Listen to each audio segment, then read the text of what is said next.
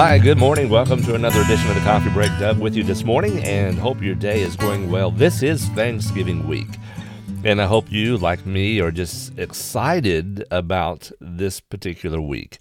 Well, this week is going to be short for the podcast. We will have this on Monday and Tuesday, maybe one on Wednesday, just depends. But we're going to keep Thursday and Friday off, as most people are not working those days. And technically, the design of the podcast was for a quick break, as people enjoy just a break during the day that we'll have a few minutes of a Bible study, maybe for some encouragement or maybe even instruction. So there it is. This is Thanksgiving week, and it's going to be a little bit abbreviated based on our Bible study this week. All right, let's go ahead and jump right into Scripture. It comes from 2 Peter chapter 2. We will start in verse 12. It says, "But these, like irrational animals, creatures of instinct, born to be caught and destroyed, blaspheming about matters of which they are ignorant, will also be destroyed in their destruction. Suffering wrong as the wage for their wrongdoing, they count it pleasure to revel in the daytime.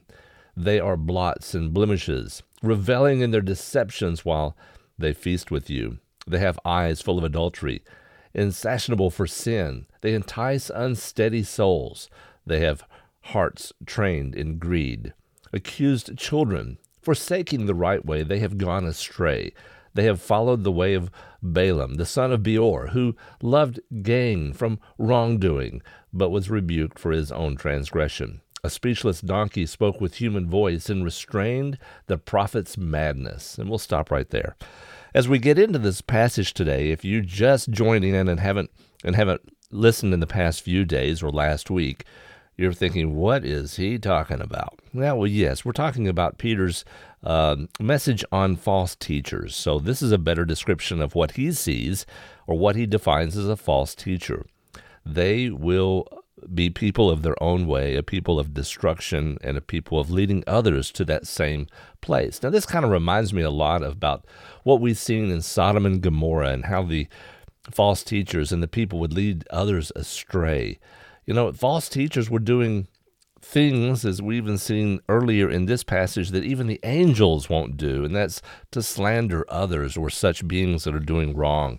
So we have to take that into consideration about what we say and how we act around other people. Okay, so understand from this passage of Scripture that false teachers can easily be spotted. Knowing God's Word yourself, you can easily determine where someone is coming from what they say and what they do. Do their words and their actions line up with Scripture?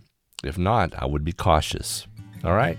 All right, so happy Monday to you. Hope you have a wonderful day. God bless. We'll talk to you again tomorrow. Bye-bye.